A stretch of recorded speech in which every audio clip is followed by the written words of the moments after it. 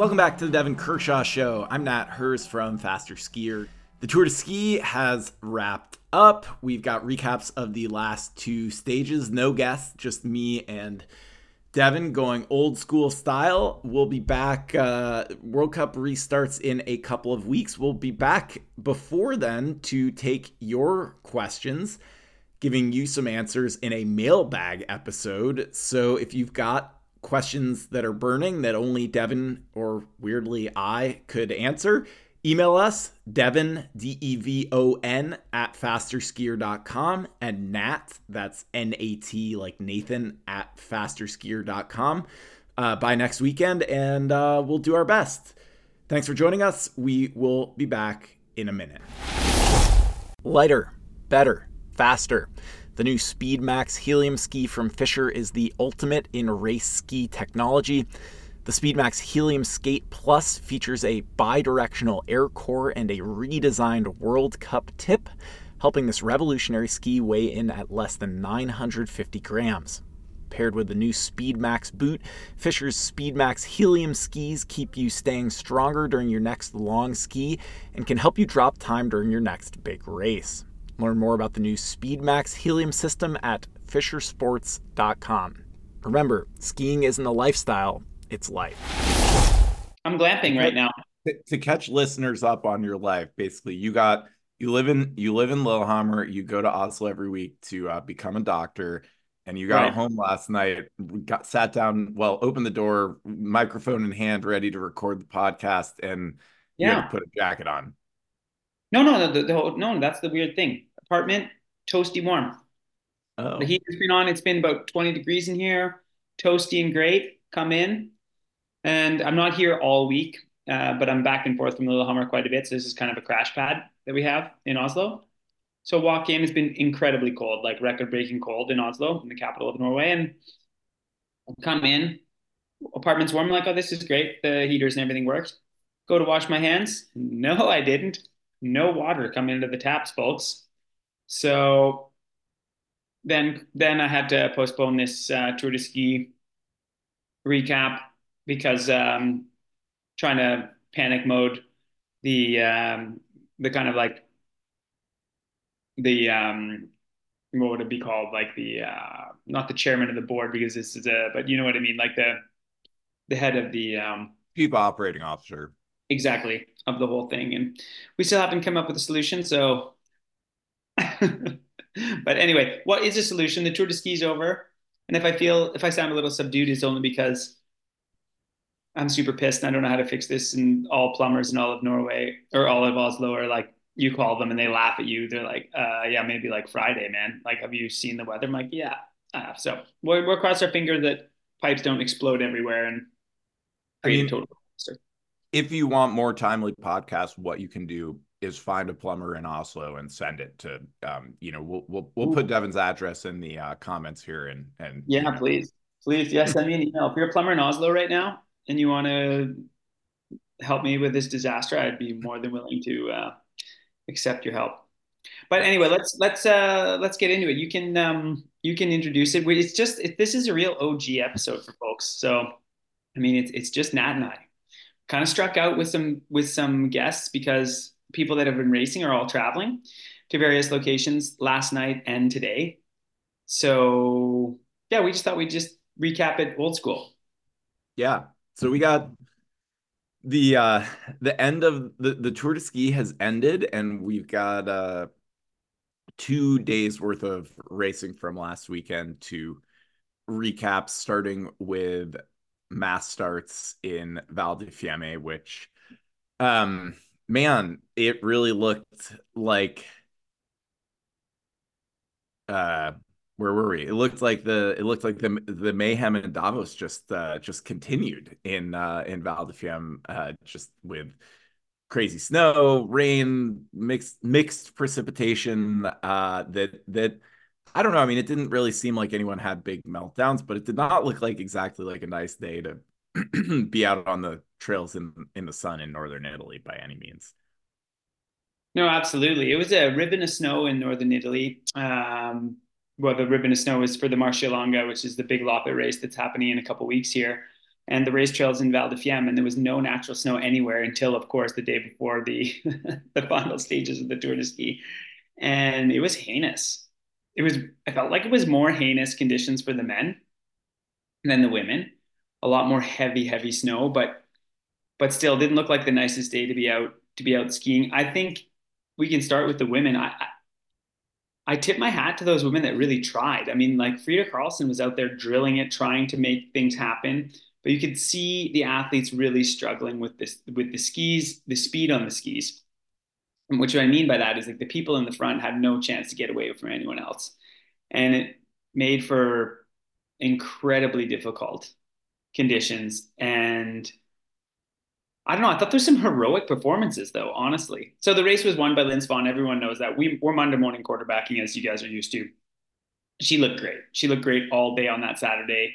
Technique was perfect. And you saw it when you saw that such a big group, especially on the women's field on such a difficult course, you knew this was going to come down to a sprint. You knew that fairly early on. And when Lynn Swan looks as good as she did, you knew that she was going to be the one to beat, and she was. I thought Frida Karlsson, who tried quite a bit. I don't know if you were noticing that, but she was Oh trying yeah, quite a yeah, distance.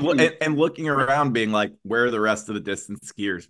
You know, to help me out, trying to like pop some of the others off of this group, like maybe Jessie Diggins, who looked like she was a little bit on the ribbon for a big chunk of that race, and impressively managed to hold on.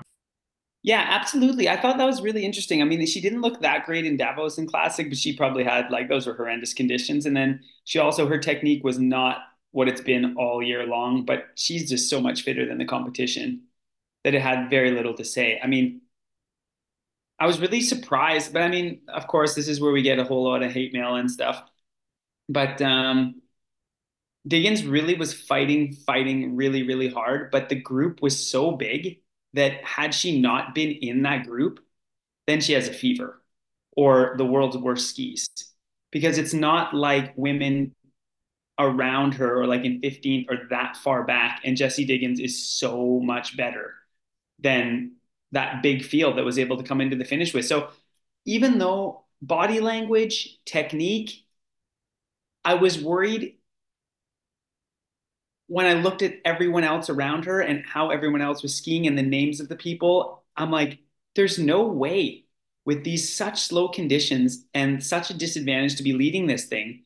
There is absolutely no way that Diggins is going to get dropped by this. Yeah, she looked awful. She did, but there's just no chance she'll get dropped. So she hung in there. She hung in tough and really pulled out another like quite a solid result in Classic, given the circumstances, and solidified like quite a big lead coming into the final climb. So I thought it was yeah, it was well done of Jessie. She didn't make it look pretty, that's for sure. I mean, she wasn't Lynn Swan with perfect technique and low shoulders and feeling like this is not a big deal. But yeah, she was definitely did what she needed to do to hang on. And it was on the flip side, moving on. It's like Rosie had a bit of a tougher day, and that's what's funny. Hey, like she's 12 seconds back. Since when in a 15K, a long 15K is 12 seconds back, a tougher day. But Rosie has just shown such prowess in Classic this season, especially that, especially on a course like this. I mean, I was fully expecting Rosie to be fighting for the podium, like in most Classic races, and she had a solid day, no question. But was just at the back part of this kind of bigger leading group, and I think.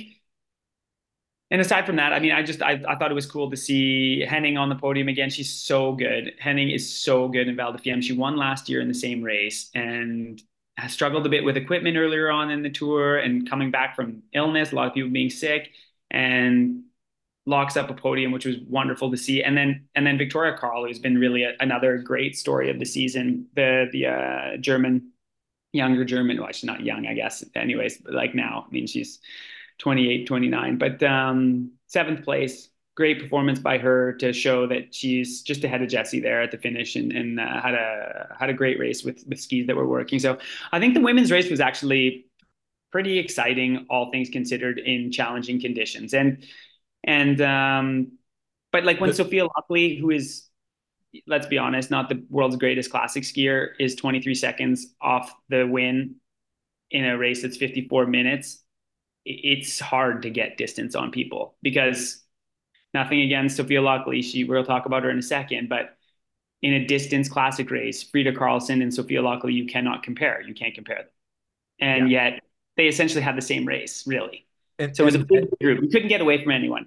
well, and they're also, I mean, at this point, we could talk about this a little bit more later, but they're 31 finishers, 31 women's finishers of that stage of the Tour de Ski, which is actually kind of bonkers. You know, another Problem. Before we move on to that, though, like we will absolutely bookmark this. We got actually some great messages from some listeners that wanted us to talk about this, and we were going to no matter what. Like this is a crisis for cross country skiing. Like what's happened the last few years in the Tour de Ski, and when there's championships, we've been so readily and easily shining it away by saying, yeah, well, people are really managing their energy and it's the championship that matters the most. And they're really working on this. And like, okay, people are really taking care of their energy. This is the crown jewel of the year. There is no world championship this year. This is it. And if you want points, if you want to even compete in the overall World Cup, the points you get from finishing the tour, regardless, they matter. And yet people are very quick, very, very quick to pack their bags and go home. And this makes the Tour de Ski kind of a parody, and it's too bad because the Tour de Ski is nothing compared to what it used to be as far as like how quote unquote hard an event the Tour de Ski is. This is 2 weekends of racing and a couple races midweek. This is not the 9-stage grind racing city sprints in Prague, driving 6.5 hours to another venue. All of these are championship venues where you have 35-kilometer races, you have 20-kilometer, 30-kilometer. This is not that tour. This is normal racing. And cross-country skiing and FIS really, really have to look at this. And the teams have to look at this because if this continues, this will be the death. I mean, it's like I'm witnessing the fall of Rome. I mean, cross country skiing is on thin, thin ice when you have 30 finishers in the Tour de Ski in a year that's a championship season. It's not good. I just want to say you're definitely putting out get off my lawn vibes this morning. I know you want to know why? Because like I have no water over here. I'm camping in Oslo. I'm a little aggravated. I slept like I tried to have like not space heaters, but like construction heaters on pipes and stuff last night at like 12:30 a.m. and it wasn't working. So I'm sorry. I'll clean it up. But I think we will come back to the situation because or maybe not. We'll just do it now. I mean, I don't know what you think. I was going to ask you. For me, I think this just shows again that there needs to be a profit sharing model in World Cup cross country skiing. There has to be incentives because like, the whole carrot and sticks, like how are we going to force teams to like have people finish? One, if you're sick, if you are unhealthy, of course you stop. It doesn't matter what it is. If it's the Tour de Ski, if it's an individual race, if it's training, I mean, health comes first, period. So for the athletes that had to stop because of health problems, I mean, that's always going to be what it is. And you can't compare this to the Tour de France. The Tour de France is way longer, way harder, but happens in July, which upper respiratory illness is quite a bit lower in July than it is right around the holidays. There's a lot of people traveling in the holidays as well. So there's a lot of people traveling in July as well. But regardless, so these athletes are at their peak shape, most susceptible to illness. And there is an immense amount of respiratory infections everywhere. So not surprising, a lot of people get sick. That said, I think so back in the days, like the get off my lawn, as we continue to get off my lawn rant, back in the days, FIS was like super hard. It was like, you want your points, you want your individual points from the stages you've medaled or like been on the podium in and stuff like that. Then you have to finish the tour, else you lose all points. If you drop out of the tour, you have 0 points. Which is actually kind of crazy. That's insane. So I raced one season. I think I was seventh or fourth or seventh or something in the last standings for this 20K, or it was a 30K back then. Anyway, in Val d'Fiemme, the classic race. And I had a fever of 40 on the start line. I had 2 craft tops, or I wasn't craft, but like 2 long underwear tops, buff. It was +3. And I dragged my carcass around that course, like got shelled just to finish because I was going to drag my butt up that hill to get the points because I'd been on That's the podium. that's a fever of 104 for folks that are Yeah, not I was in very, very Celsius. sick, and because I'd been on the podium a few times previously in the tour, and I didn't want to lose those good results and those points, which are helpful for Red Group and also my world ranking. Which that was ridiculous, of course, like that, or not ridiculous, but that was a pretty hard decision by Fist to be like, listen, if you get sick, too damn bad, you drop out, you lose everything. That said, now I think maybe we sung a little bit too much the other way. So one solution I was thinking of is like, what about you had that you have to finish with 80%. If you finish with 80% of your start field per nation, you get a payout. If there truly is hundreds of millions of people watching this thing, then FIS gives you a payment, your team, like the federation, a payment of 10,000 Swiss francs or 20,000 Swiss francs that they can use for the next events in Oberhof, in Gomes, to help offset some of the costs because the costs are skyrocketing and it's affecting these smaller teams, which has been a big topic of discussion in the last few years. So I think there has to be some sort of incentive, and the best solution I can think of. It also quote unquote forces the teams to think a bit more critically of who they're going to pick, because they're like, okay, like if we want to load our team with a bunch of sprinters that are going to drop out after the sprints are done, then we're going to lose 20,000 Swiss francs or whatever you end up having as this incentive. It's like, well, you know what? We can a couple sprinters, our best sprinters, of course, will come to the tour, but then they can drop out. But then we'll maintain this 80% if things go well, Or as far as 50%. yeah, or whatever, or exactly. But and then it also doesn't penalize smaller teams, right? So it's Yeah. not like the finish with seven people like that. That's ridiculous because Norway's like, nice, sweet. Well, that's no big deal for us. Whereas like Canada's like, oh my God, we're looking under the couch cushions for a seventh person to start in the Tour de Ski that can make it under the time limit. So, but I think it comes down to money, and I think I think it has to be profit sharing if you want to make this tour, if you want to build it back to the glory event that it is. I think you're going to have to do that. And I didn't want to bring this up, and now we're just on a total rant. FIS is making decisions that it's not 100% FIS's problem. I mean, FIS doesn't control who drops out of the Tour de Ski. That just so that's said, but having 30 women finish for multiple years now is a crisis for your marquee event. Nothing short of a crisis. The other thing though is like the most important World Cup in cross country skiing is Holmenkollen, and next year in 2025 there will be no Holmenkollen. What? Like I can't even begin to just like, what are we doing? And then their argument is, well, last year there was under 30, there was like barely any women that did the 50K. So people don't choose to do it because they're saving their energy and this, that, and the other. It's like, oh my God, the one race that means something on the World Cup calendar as an individual standalone race is the Holmenkollen. There's 70,000 fans that come watch it every single year. It's a huge deal. There's history. Yeah, we're just going to skip that. Like these aren't solutions, people. This is making the product of cross country skiing not just worse, but it's putting it on life support knowingly. And I struggle with it. Drammen's gone too. The best city sprint ever.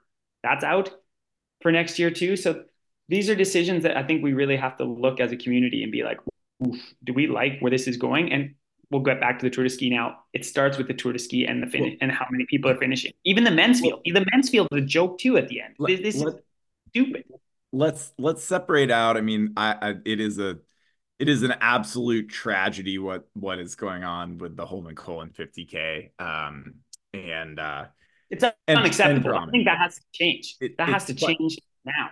but leaving that aside, I actually have kind of a different take on the tour. Like, I mean, yes, would it be better for there to be more than 30 women's finishers, 50 men's finishers? Yes. I think the flip side of this is people weren't dropping out that were in contention for the overall. And the races, like, I felt like this was actually one of the best and most interesting and exciting Tour de Skis to watch. And I felt like there were actually many facets of the race organization and execution and production Like I felt like they were doing stuff with the TV production. We had like great drone shots, great production. We had like there were some new like graphics with the virtual time back and stuff like that that I felt like was good. And so I don't know. I mean, I feel like on the spectrum of problems for FIS that like they actually and we had good commentary on the stream for the US with Keegan and Chad. Um two things that I've been thinking about.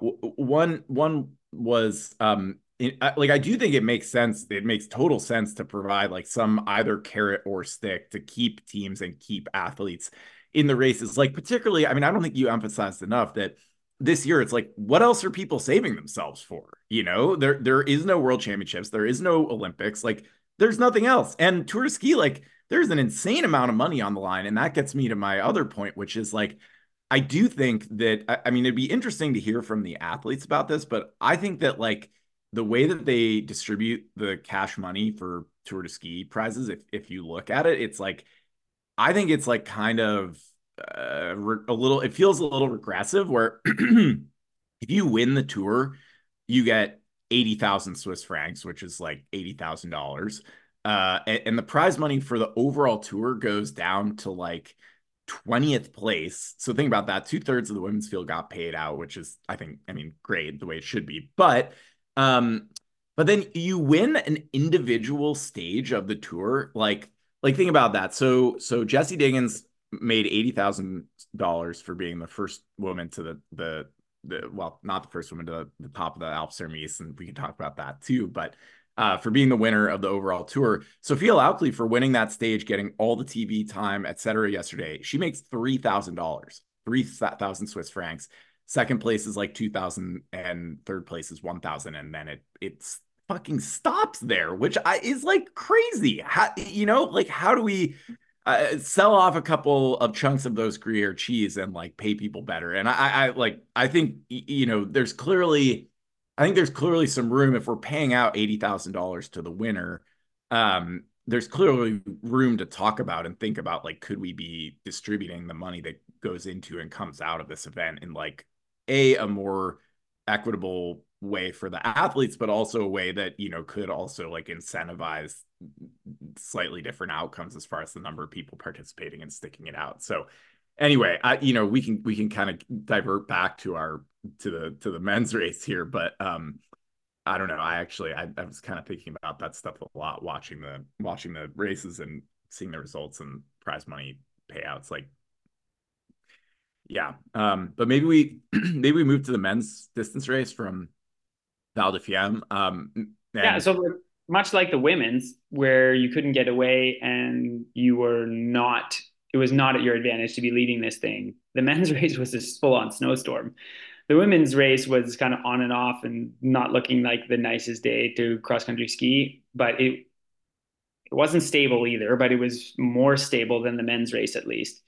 The men's race was just a full on snowstorm over wet track. So most people went with rub skis or hairy skis. And what is that? It's essentially the lower cambered, like soft classic skis with no hard wax, no clister, nothing. And just you sandpaper the base and you put a bit of product into that sandpapered part in the middle to keep the hairs. That's why they're called hairies, to keep like the little microscopic hairs that are sticking out after you've roughed up the base. And that's what you're using as grip wax. And the entire field was using these skis.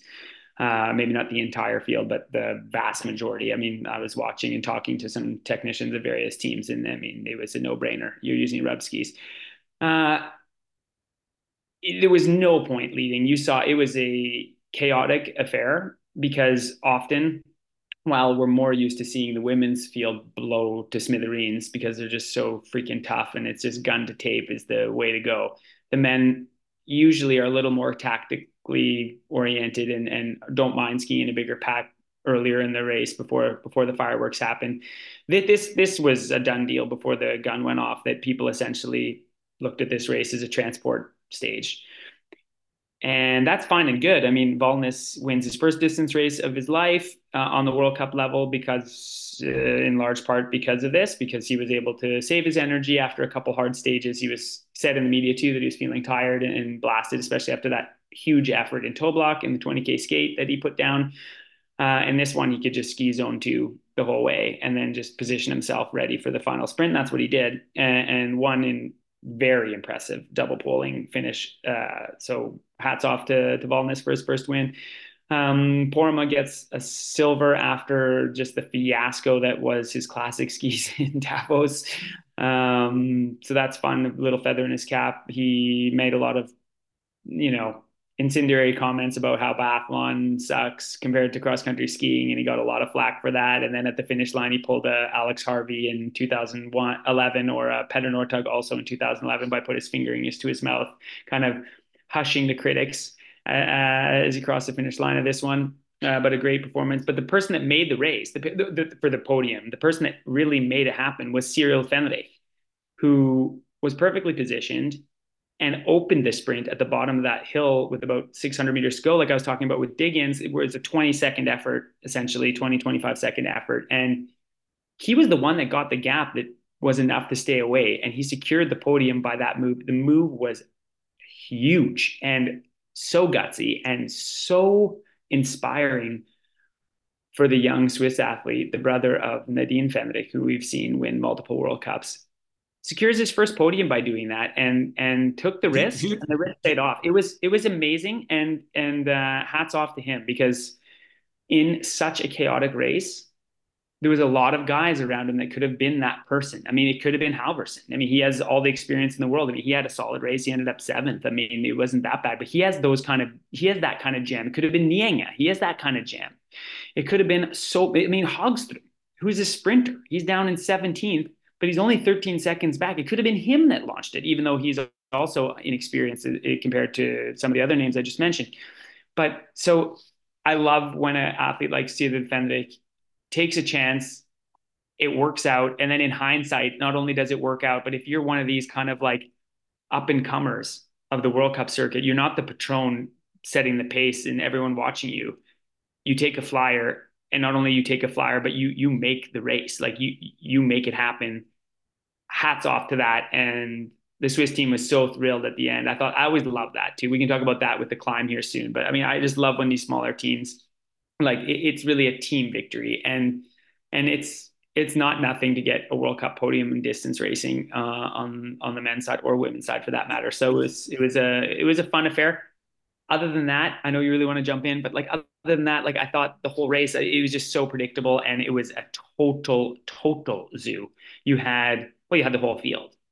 Well, not the whole field. You had 51 athletes, let's say, because Angid and Gerindin, like at the end, 50th and 51, and like and on Scott Evans, they just kind of shut it down up that last hill. They were there till the last hill, and then they just kind of skied it on home, but they were all there. So you really only had three athletes that weren't able to hang in this group of the entire men's field. That never happens. This was a gift from God if you wanted to get a great result. But the cost of that gift is that it's a total clusterfuck, and equipment is exploding everywhere. So many broken poles, a lot of falls that were like completely unnecessary because inexperienced athletes aren't used to skiing late in the race when they're tired around all these bodies. And I mean, Tony Sear got caught up in a fall, broke a pole, fell. You would have thought that this would have been a great race for Tony. It has been in the past. He ends up 41st. He's only 20. He's in the group. I mean, he's 21 seconds back. He's in the group completely. Broke a pole. Apparently got taken out, or like not taken out necessarily, but that's his words, by the winner, Eric Baldness, a little earlier in the race, where the space was limited and not free, and people were falling all over the place, breaking their equipment. So that's the cost of a race like this. But there's nothing else to do when it's snowing so heavily. I just had a couple other things about Cyril Fendrick. Dude had never been top 10 in a individual start World Cup race before he's on the podium. I mean, I thought that move, it looked like he was going to win the race for a hot second. And I mean, you do, Valnes was there, but like some of the guys, I mean, he just sort of sidelined some really legit dudes, and it just was like you're watching it on TV being like, who the fuck is that? Where did that come from? And then I wanted to just remind folks that he actually Cyril Fendrick was over in Bend, Oregon at the beginning of this training season at the US ski team camp at the invitation. I think it sounded like Luke Jagger led the way for that that kind of cross-border pollination. But I guess it sounds like some of those American guys have been buddies with Cyril for quite a while, and we're pretty stoked to see that result. So this podcast is brought to you by the Alberta World Cup Society, organizers of the upcoming Coupe FIS Cross Country World Cup in Canmore, Alberta, February 9th to the 13th, 2024. Hey, Nordic ski fans, get ready to elevate your visit to Canmore with a complete VIP experience package. You got to picture this: VIP suite, indoor and outdoor access, fully catered meals, behind the scenes experience, and this is a big one in North America because we have horrendous public transit, free parking. From a bird's eye view to this reserved finish line access, this will be the Nordic experience of a lifetime. So limited spots are available. Book your tickets at albertaworldcup.com. A reminder that general admission tickets are free and all are welcome. Plan your visit at, I repeat, albertaworldcup.com. And you have no bigger hometown booster than me. Canmore, Alberta, most beautiful venue on the World Cup. Get your butts there, and under the shadows of the beautiful Rocky Mountains, cheer on our athletes. yeah, I think we move on to the Alpes sur Mise. And let's start with the men. Well, can we start with actually another question here, which is, sure. I think they made this change last year, and they used to run this race as a pursuit start based on the overall Tour de Ski standings, and so the real drama of the television production and the storyline for the climb up the hill was always, is whoever is leading the tour, like, are they going to hold on? Is someone going to catch them? And this time of the day, winner of the day, was always sort of a secondary subplot that you'd have to wait until the race was over to actually see what happened. They changed that. So now it's a mass start. And now, like, you're watching athletes ski away up the hill, but it's actually like, they do have like live timing and GPS to sort of see who is where on the course and like what the overall standings are. But it really kind of kills the drama of the overall result, which I think actually could have been pretty fun for the women's race. I'm kind of willing to say, it's kind of 6 of one, half a dozen of the other, because who knows, like, you could get stuck in a year where, the men's race, the overall tour, like, Amundsen was 2 minutes ahead. It was like cool to see, and I think you might have seen some different results for the rest of the podium places, but I'm not sure. But and I think it was really rad to see Sophia Laukli like win that race outright and get the kind of attention that she deserves for that kind of performance. But I was a little bit like, man, like, I would have liked to have been able to see the overall race unfold, and was curious for your thoughts on that. Yeah, and this is what's so tough, right? Like, on a year, I totally agree with you. Like, on a year like today, I would have loved to see that chase between, like, Diggins didn't have all that much time, given that she's so much better than everyone else that finished this women's field. Like, so much better than Heidi Wang this year. She's so much better than everyone. Like, she's in a class by herself. But it would have been fun to see in tough conditions, like Diggins having to go out alone, right? And then Heidi having to do it like chaser solo. It could have made for some entertaining television. Also from the men, like from second all the way down, like deep in the field. Like Amundsen, like you said, had locked it up. But aside from him, it would have been really fun. But that said, I've also competed in tours, like you said, where there's just been massive gaps and there's wave starts and people are winning the final time out of the wave. And then they're getting, there's a podium for them. They get a little bit of prize money, but they're not really getting the accolade or dessert. They don't get the race win feeling that Sophia Laukli got, or Jules Lapierre got, crossing the finish line first with the hands in the air, kind of like conquering the beast. And it's just so hard to know how the race will unfold, right? Like, and so Ivan, for example, Babakov, he's won the final climb. My wife has won the final climb as well. Kristen Stormersteide up Alpes sur Mise, but they did it like in anonymity. I mean, Babs won out of the wave. So like, it was a totally different race than the people that were racing for the Tour de Ski overall at that year, because they're essentially watching each other and just really wanting to kind of either secure their overall place or not, but they're going down the valley. Like, let's not forget, like, you're going down the valley in a pursuit completely alone in the wind having to do all the work yourself, even all the way up the hill, maybe yourself or with guys like spread all over the mountain. Whereas like back in the days, Ivan could get transported down in a big group and then beast up the climb, have a lot of bodies to chase. He ends up winning, which is fantastic. And the guys around him also had great races, but then he doesn't get that kind of that hands in the air feeling. And he deserves that when he's the best. And that's the same for Laukli that back in the days, if she would have competed in the Tour de Ski, she would have never competed for the top three in the overall as yet. Who knows to say in the future, but as now, and then she would have won kind of. So I don't know. It's hard to say. I mean, yeah, I miss the pursuit. I really miss the pursuit this year. I can just say it right up. But at the same time, I think it's really, really great to showcase. Lapierre wins the Tour by skiing away with Moch, who is in the hunt for the second place in the Tour, which he ended up finishing second, the young German.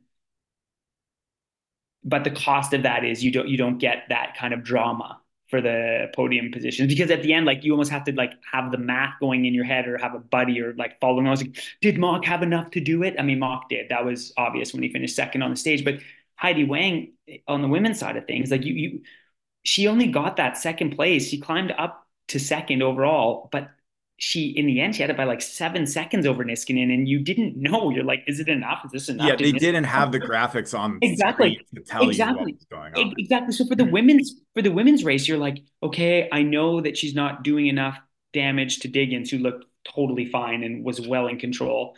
So Diggins has won the Tour, but is this enough for second, or is she going to finish fifth? Like, it was so tight, right? And in the end, she was second in the overall Tour and also second up the climb. But yeah, no, interesting perspective. But on the men's side of things, Lapierre and Hugo Lapalou, we were talking about trying to get some of the French guys on just to talk about it. What an amazing Tour de Ski for the French team. It was awesome. Claudel comes third on the stage as well, who's a mountain goat and has been fantastic up the climb previously on the women's side of things. And they really finished the Tour with multiple people having podiums, 3 different winners. Lapierre and not 3 different winners, but sorry, 3 victories, with Chanava winning both sprints and then Lapierre winning the final climb. Lapalou was right in there for a lot of it. Moch did everything he could. Vermeulen in 4th, fantastic. And then Amundsen in 5th, doing what he needed to do to finish this Tour off. I also thought, like, there's some unsung heroes of this Tour de Ski too. I mean, like Beta Klee, incredible, right? Like, finishes the Tour well inside the top 10 overall and ends up top 10 up the climb, which is just amazing. Who would have thought that Volness would finish 11th up this thing? And him finishing 11th knocks him well off the podium, because the guys around him. You also passed over 37-year-old Maurice Magnificat, and I was like, I saw him come across the finish line yesterday in 10th, and I was like, what the? I thought he was like retired or dead or whatever. That was crazy. But yeah, totally. I mean, it was fun to and Jens Berman, who, like, I think, was barely present at the start of the World Cup season. I also have to go back and mention, because I didn't, I'm sorry, but did you see in the 15K in Val di Fiemme in the men's race, there was that epic crash in like going into the final climb on a downhill? But the thing that I wanted to highlight was, did you see the German dude like ski off of like a 4-foot precipice onto the uphill track, stay on his skis, and that was Lucas Bogle. People like go back and watch the last 2K of that race, because this was like the most epic save ever.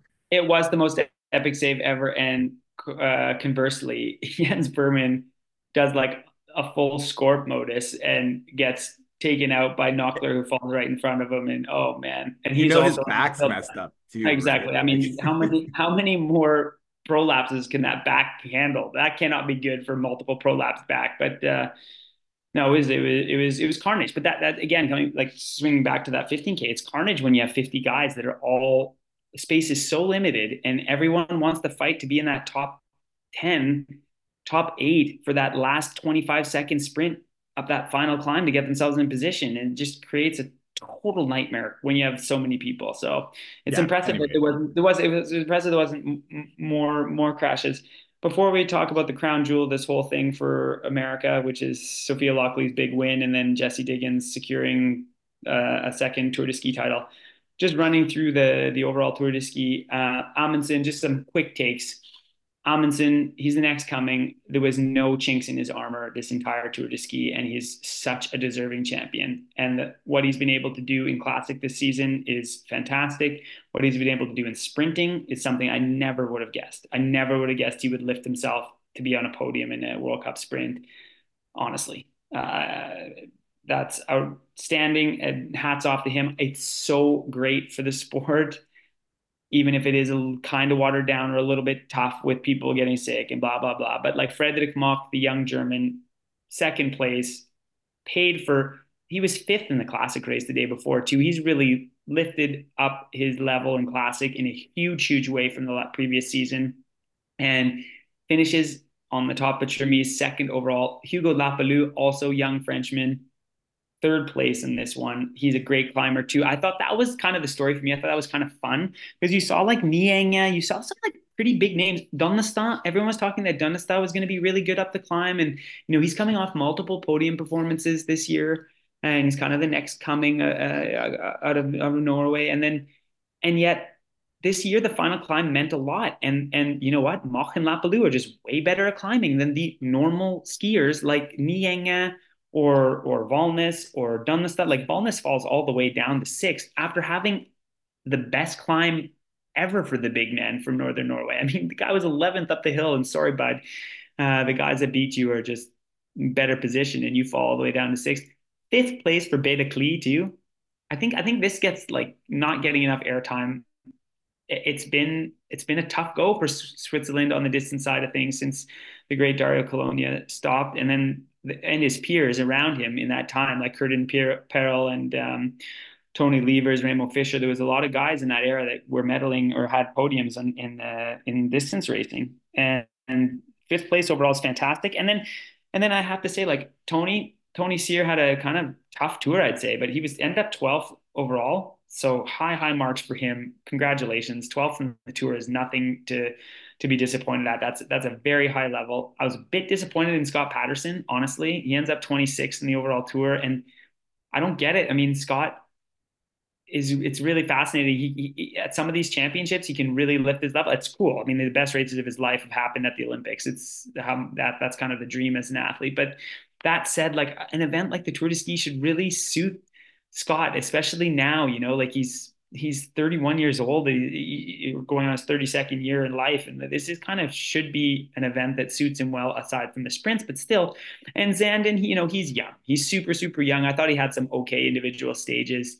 He's gonna have to lick his wounds after this one, finishing back in 36. But I think there was some. There's been some serious highlights for Zandon. He's part of this next generation of American skiers, so not so bad. I think his overall tour result looks worse than what the performances he's had. And then the big disappointment of the North Americans is like Olivier Levillier. He just can't seem to turn this around. And it's been a really, really challenging period one. And this Tour de Ski was a fiasco. I mean, he's 14 minutes back. I mean, this was a fiasco for the young Canadian, but he is the second best distance skier we have in Canada, and he is a huge talent. So I'm not necessarily worried about later on in the season, but it makes you wonder when you have a P1 and the Tour de Ski like this, like, should he just focus on trying to learn how to win again or learn how to compete again and go to the under 23s with something to prove? He won't do that. And that's a topic we can rant about later. But I feel like the World Cup is beating him up a little bit. So should we move on to the women?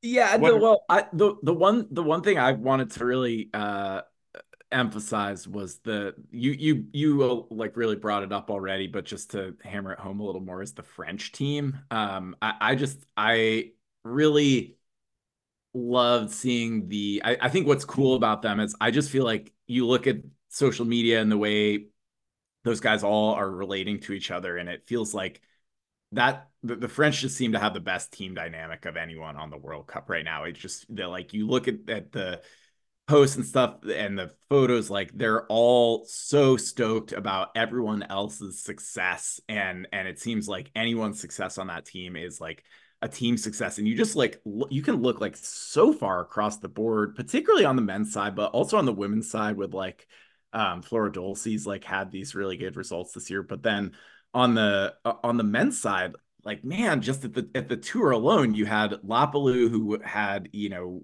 multiple top fives, several top tens on the tour. You had Lapierre winning the final stage. You had really breakout result from Remy Bourdin. And so it just was like those guys really seemed like they are and were firing on so many cylinders. Chanava, Jules Chapaz, like the French team, it just feels like they are set up for 10 years of really strong results. And I don't know, just like I think we got to get someone from France with some, you know, reputable English on the podcast in the next couple weeks to hear about what's going on there. But yeah, I'd say now we One hundred percent, 100%. Like I'm glad you brought that up because the other thing too, like I thought they were in a bit of a lull a few years ago, honestly, because you had the Jean-Marc Gaillard, you had the Emmanuel Jonier, you had Vitoz, you had Magnifica at his best, you had Rousselet, you had Perlet, you had like a whole bunch of distance guys. You had just the whole powerhouse that the French sprint team has been for a decade plus. I mean, you know, you had like guys like Baptiste Gros, you had Chanava, of course, coming up. You have Richard Joux. Yeah, there's like a whole Renaud, like tons of guys, and I really thought that you were going to have. I thought we were in a bit of a lull, but like Lapalou and Lapierre and some of these younger guys too behind them, like coming up with some great performances, like top 15s in these races. It's super exciting, and I think it should be motivating for the Central European teams and the Canadians and Americans actually to see that the teams on a shoestring in the distance events where Russia and Norway on the men's side have just been not just better, like it's ridiculous. They're competing right at the top, and I thought that made it fun. I agree with you. The Tour de Ski was fun because of it. And also the excitement from the teams, not just the athletes themselves or a name like Frederic Monk, that's one thing, but we see how much it means to the whole team and seeing those pictures on TV of them celebrating, reading about it, talking with people at the events, saying how much it meant to the whole circuit. I mean, it is a small family. Cross country skiing international is a small family, and it was a great tour to ski because of that. Do I wish in a year that you had no world championship, you could have made the tour 2 stages longer? 100%. Do I wish we could have more iconic stages instead of just kind of like random, 20Ks on like the same ones we've seen over and over? Like, yes, I do. I really miss that. And I wish we could see that. I know there was some snow problems that created, they were hoping to do something like that in Toblach that they couldn't get done. But the Tour de Ski needs to be longer. It needs to be way harder. And it's been defanged. And I'm all for a kind of defanged a labradoodle of a Tour de Ski on a championship year. That's fine. We can all cuddle with the labradoodle and hope that people want to do that. But when there's no championship, I'd like to see the tour being lifted up again and kind of to its older glory. And so I miss that. But aside from that, a lot of great storylines. And now, Nat, what happened with the women? The American women in the final climb of this Tour de Ski, because this was a huge day. Well, we saw Sophia Laukli, who I think has been on the podium in this event before, but just absolutely annihilate the entire women's field. She, Heidi Wang, who's been like a winner of this stage before, leading out the climb up the Alpes Hermes, which like I think just for people who are maybe listening to this and like haven't watched the Tour de Ski before, like I feel like we need to just restate how objectively ridiculous it is that this is the way that this race ends. Is like, you're Capol, the old school German guy or Swiss guy who was basically dreamed up the Tour de Ski 20 years ago. Just like I'm just imagining these guys, like it's like you could do a montage of these like dudes sitting in a conference room in FIS headquarters in Switzerland being like, and then they will ski up the alpine slope, and like whoever thought this was a good idea. I mean, it is like it's this weird spectacle thing that like has like literally they're skiing up an alpine ski resort, and it's not actually that scenic. Like we're not talking about like the craggiest Alps. It's like just kind of this like lumpy, like it's like a blue square alpine run that they're skiing down, and like the concept is great when you watch it on TV and you see Jesse Diggins single sticking like granny skating up up this mountain. You're like, but nonetheless, total like unicorn of a stage. Sophia Laukli, who's been really leveled up her skiing this year, traditionally strong in skate, and we know has been like a powerhouse on the stage before, just completely lights out, drops Heidi Wang, wins this race going away, and makes it look easy. And then we also saw Jesse Diggins hang on to win the overall Tour de Ski. I mean, this was like it doesn't get any better than that particularly for a small team to like have one of your women winning, on top of the podium for the overall tour, and another one wins the time of the day, wins the stage. Like hats off, hoods off. I'm taking my hood off. Yeah, and that's what I totally agree. And this was the reason why didn't go on a 10-minute monologue rant that we get just hate mail filling the inbox for days about the pursuit versus the mass start, because it was just a storybook ending for a team that our listeners and myself, even though I'm Canadian, feel very connected with, and that's the American team, men and women, and luckily deserved the accolades and that feeling of crossing the finish line first after. Heidi Wang made this stage. Like she was so aggressive at the bottom. She went from the bottom. I mean, she tried.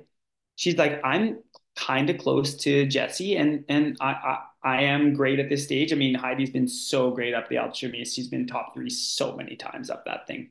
So she's like, I think if I have a chance, I'm going to take it. And she took the chance. And Laukli was very patient and very confident for such a young athlete without the Palmer list that Heidi Wang has, and waited and waited and waited and waited and pounced. And when she pounced, it was over.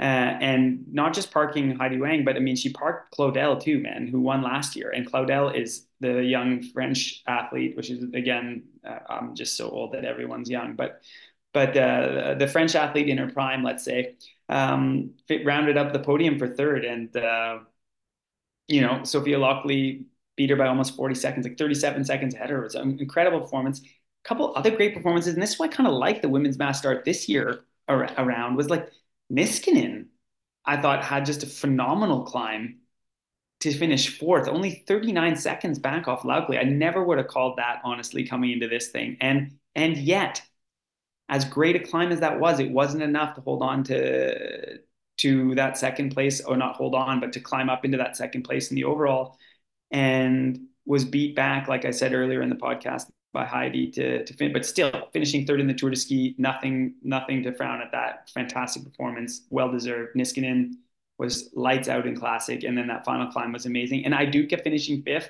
Oh, that was amazing for the young Latvian athlete. That's also out last year.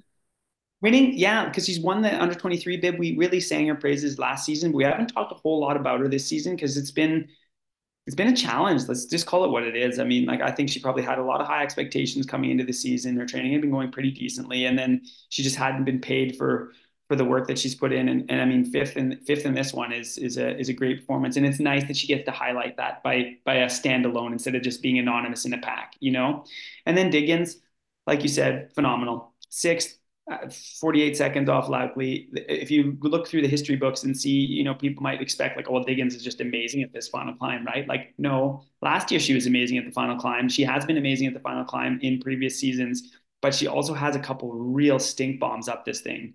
And I think this also just shows her level. I mean, she's been under pressure every single day. Everyone's talking about her since day one. Oh, Jesse's going to win the tour before it even starts. Oh, Jesse's won this before. And pressure, classic races in horrendous conditions. Oh, well, is this the time we're going to see Jesse just throw it all away like we've seen it before? It's like, no, she's way better and fighting, and even letting her technique fall apart, and really struggling and grinding and gritty.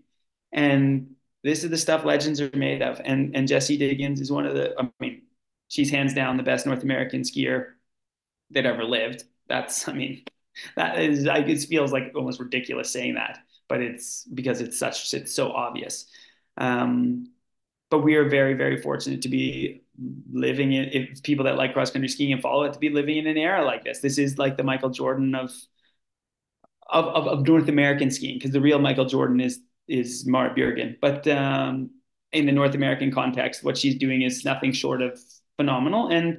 And I thought that super, super tough up the final climb. And like you said, having to coach skate a little bit out there, but whatever, doing what it takes, and sixth on the stage, nothing to frown about, and a fantastic way to end. And, she had some falls too. Like, as much as I like to like poke fun at like kind of the finish line antics at times, of not just of her, but of many athletes, she also had some falls, and like these conditions are tough. And this wasn't, even though it was written in the sense almost like biblically that like Jessie was just going to win the tour before it started based on her period one, she had to overcome some obstacles. And she'd been saying also in the media that like she was battered and bruised a little bit from some of these falls. And then you're under a huge load to be such a huge favorite. And hats off to Jessie, wave those American flags proudly. Phenomenal tour de ski, and just a lot more exciting than maybe I had seen, even though the result is not, I mean, it was a foregone conclusion before it started. I really enjoyed the tour this year, watching it, following along, talking with friends that are there, reading all the tabloids in various languages. I thought it was talking shit with you, hearing the interactions from the emails from people that have been giving us their comments. It has been a fun tour, but not to be a Debbie Downer, but my pipes are frozen. I want to have the asterisk that like, if we want to keep enjoying this as a ski nation or ski community, we have to take care of a crown jewel like this. And man, oh man, 51 finishers in the men and 30 in the women, like on no championship year. Man, oh man, what's this going to be next year? What's it going to be in the Olympic year? I mean, we gotta revisit this, because watching biathlon, watch Oberhof, which is like cloudy, horrible, the worst ski conditions on planet Earth, and there's like 50,000 screaming fans everywhere. I mean, we're not competing in a vacuum. So I think we have to really look long and hard about, especially our crown jewel events as a ski community. On that note, the one other item I wanted to contribute before we sign off, maybe for a week, maybe for 2 weeks, is that I was at Costco the other day. Well, actually, okay, around Thanksgiving time, like a couple months ago, I had like a Friendsgiving event, and I was at Costco and I saw some Le Gruyere cheese, and I was like, you know what? They sponsor the World Cup. I'm gonna get that. And I bought it. It's like the Le Gruyere AOP. Like, it comes in this like nice plastic wrap. And I brought it to my friend's place, and we like ate it on like baguette, just like, bread and cheese. And holy shit, dude, that stuff is good. And I am like, wow, I'm just like the marketing, the cheese arch. I've been posting about this on social media, but I wanted to emphasize that the marketing totally worked, and I'm now all in for Le Gruyere, and maybe we can get them to come on the podcast. But like, wow, dude, that cheese is lit. Strongly suggest that people go to Costco, try it out. For sure. Or just ask Rosie Brennan or Jessie Diggins for. Yeah, exactly. Jessie's drowning in cheese, and Rosie too. But I'm glad you find that. I'm actually a little disappointed it's taking you this long. Gruyere is like, it's totally legit. But now you got to lift your game and get out of the Costco Gruyere, cave aged, buddy. Go to your fromagerie, your little. I live in Alaska, dude.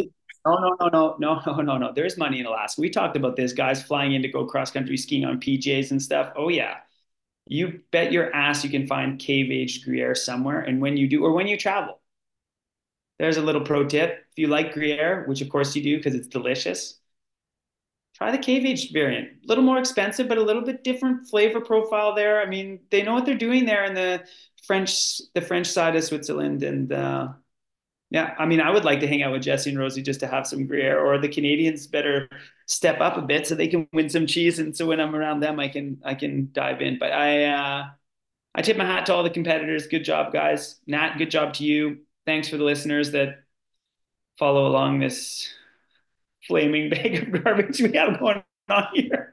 And I hope I really appreciate it. And yeah, we'll see you up next. I guess we're going to Oberhof. We're going to the fog and rain and disaster that is East Germany. Not for 2 weeks, though. Not for 2 weeks. So they're you know what? With some positivity to end this whole thing, FIS, like Nat said, better television production, some fun races, night sprints in Davos, some fire, drone shots. Now we have a week off after the Tour de Ski. This is progress. Now get back to work and get Holmenkollen back on the schedule, because for the love of God, you don't skip Holmenkollen. Like, no. www.getholmenkollenback.com. That's not a real website, but I mean, geez, if we could just write our senators. Make it great again. Yeah, exactly. We should just like, what is it? Like, there's that podcast you sent me. And you can edit this out, but like that podcast you sent me about Besseberg, the oh my gosh, yeah, we got to give that a quick. Yeah, okay. Well, anyway, you know what? We're not going to give it to now, but we can come. We'll rally around to this. But like, there's a IBU. He was the head of the IBU, International Biathlon Union, for 25 years, and he's the most corrupt piece of hot fucking garbage on earth. Getting watches for like 200,000 Norwegian hunting trips and massive amounts of prostitutes supplied by the Russians, and now is in a court case as we speak in Norway saying, I did nothing wrong. It's not being bribed. They just like me, and they gave me. It was just among friends. This is what friends do for each other: is give each other $50,000 watches. Yeah, $80,000 watches and prostitutes. Isn't that? I mean, geez. Sounds. Anyway, we'll leave it there. Thanks for listening, and we'll see you in a couple weeks. Thanks for listening to this episode of the Devon Kershaw Show. We'll be back soon.